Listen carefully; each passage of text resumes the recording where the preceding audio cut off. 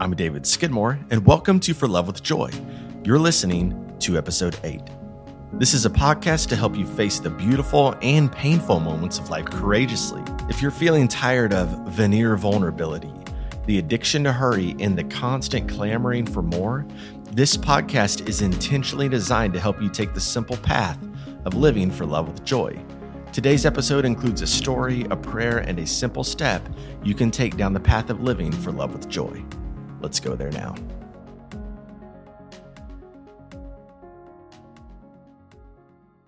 When I was a freshman in high school, I played the worst 4 days of basketball in my life. This was my beloved game. You might even refer to it as my obsession. Is it an obsession if you sleep with your basketball at night? That's something I did then, not now.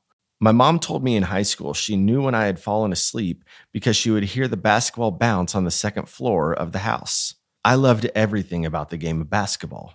Unfortunately, my worst 4 days of basketball came on the week of tryouts.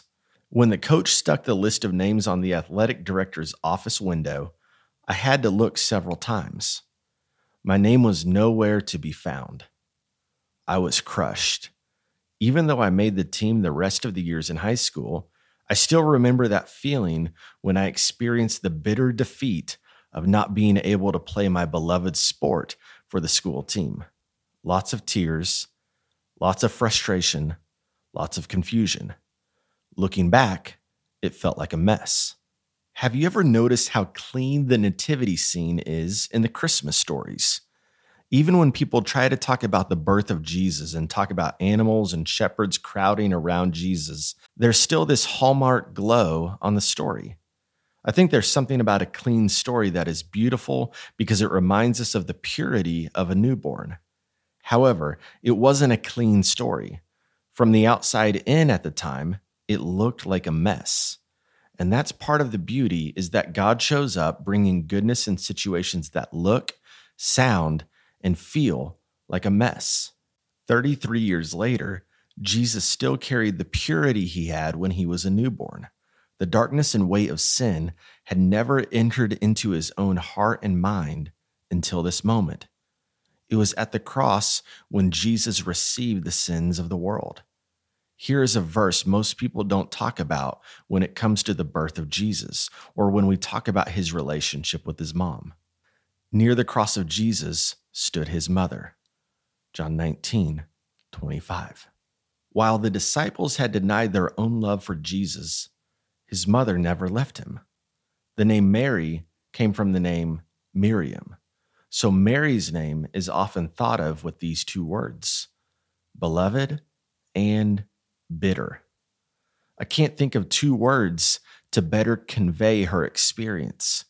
To be the beloved mother of Jesus and to now stand near to Jesus at the cross. The cross was cruel, and though he remained forgiving to the end, his mother surely felt the bitterness of death. Mary, experiencing both the beloved and bitter things of life, shows us a path forward even in our most difficult moments. 14 generations before Mary stood at the cross, Jesus' own ancestor, David, the king of Israel, wrote these words, "I would have lost heart unless I had believed that I would see the goodness of the Lord in the land of the living." Psalm 27:13. I wonder if Mary kept this verse in her pocket. I can't think of a life that would have felt more confusing than hers. To become pregnant while a virgin by the Holy Spirit is challenging enough, but Mary faced a lot more in her life. I wonder if these 5 words were written on her refrigerator, framed on her bathroom wall, carried with her in her purse, and most of all, held closely in her heart. These 5 words, I would have lost heart. We all know what these words mean. These are the words you need when you have received a promise from God, but haven't experienced the fulfillment of it yet. When Jesus was 30, Mary was the one who moved him to his first miracle. People say God always shows up on time. Jesus told her it wasn't his time yet, but at his mother's insistence, this may be the one time when God showed up early. 30 years before this moment, Mary received a promise from an angel. The shepherds showed up at his birth to worship him. Magi came from the east bringing gifts to him. Simeon blessed Jesus in the temple, as did Anna. And then there was a long time when things got quiet, and Mary was like millions of other moms, making lunches, keeping the family on track, giving hugs to her kids, putting Band-Aids on hurt knees and kissing them better. Mary was there for the first day of school, and Mary was there at graduation. Mary was given a promise about who Jesus is, and then Mary experienced some special things. And then it got quiet. In the quiet, Mary could have lost heart, but she knew who Jesus was. She knew the promise she was given. So she told the servants at the wedding to do whatever Jesus told them to do, and that was the day he turned the water into wine. That was the day his ministry began. 3 short years after he turned water into wine, 33 impossibly quick years after the shepherds came to worship Jesus, Mary was standing at the cross. Mary stayed near to her son. She held closely to the promise of God, the words the angels had spoken to the shepherds. Today in the town of David, a Savior has been born to you. He is the Messiah, the Lord. Luke 2:11. Mary stood without a bridge between this present moment and the unknown future, the beloved mother and the bitter crucifixion. She could have lost heart. We all have moments where we are ready to give up, the times we're ready to throw in the towel, the days or months when we are uncertain, confused, and maybe depressed. Mary was like all of us, yet she stood at the cross, a loving defiance of the violence of the moment. You can almost hear her whispering, "I would have lost heart unless I had believed that I would see the goodness of the Lord in the land of the living." For every person who comes to the river of impossibility, there is a dark night of the soul. For on the other side of this river is the place where our feet will find their destiny, the fulfillment of the promise of God in our lives. Yet there is no bridge into the promised land. At the edge of the waters, we are made aware of our inability to cross into our glorious future. Our eyes can see goodness, but are we only Moses to gaze into the promise but never experience it? The space of opportunity is the place of impossibility. For some, the river is a once-in-a-decade experience, and for others, once a year. For some, they feel the impossibility of crossing the river each day they awaken to desperation. This is the place where we tremble in fear, where men's hearts fail them. This is the place where you can lose heart. This is that same despair David knew. He felt the impossibility of his circumstance, and standing in the space of despair while looking across the river into the promise he had received, David spoke these words, "I would have lost heart unless I had believed that I would see the goodness of the Lord in the land of the living." What do you do when you feel like giving up? How would you describe the moments that you have felt were impossible to continue, and yet you did? How would you finish this sentence? I would have lost heart. Maybe it sounds like, I would have lost heart when I was overlooked. I would have lost heart while I was forgotten. I would have lost heart when I was abandoned. I would have lost heart when I was betrayed.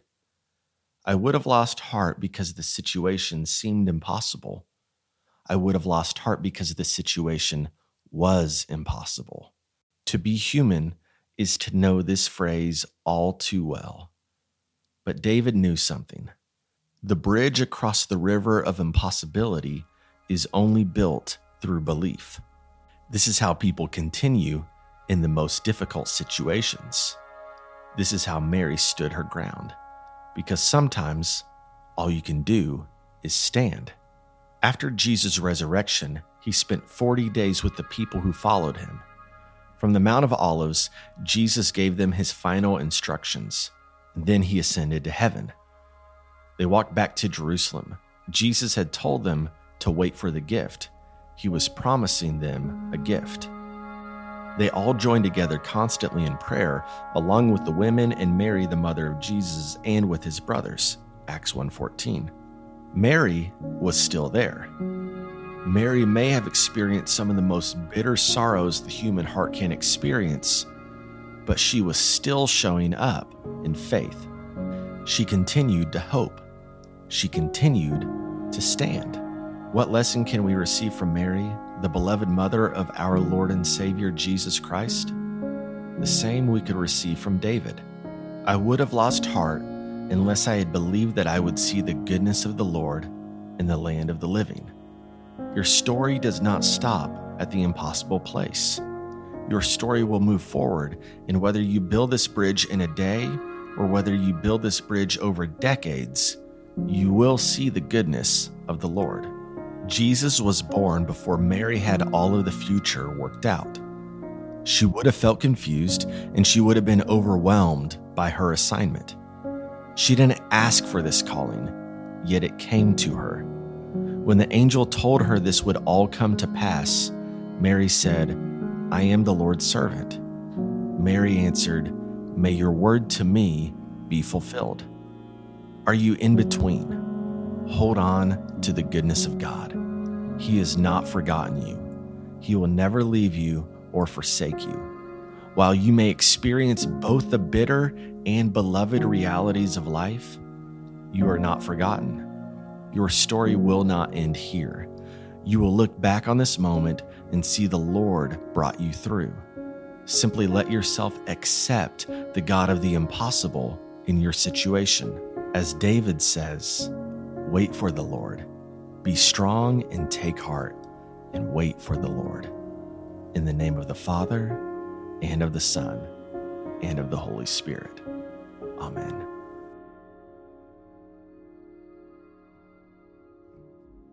Thank you for joining me today for episode 8 of the For Love with Joy podcast. Would you take a moment today to rate, review, subscribe, and share this podcast? I would be honored if you do.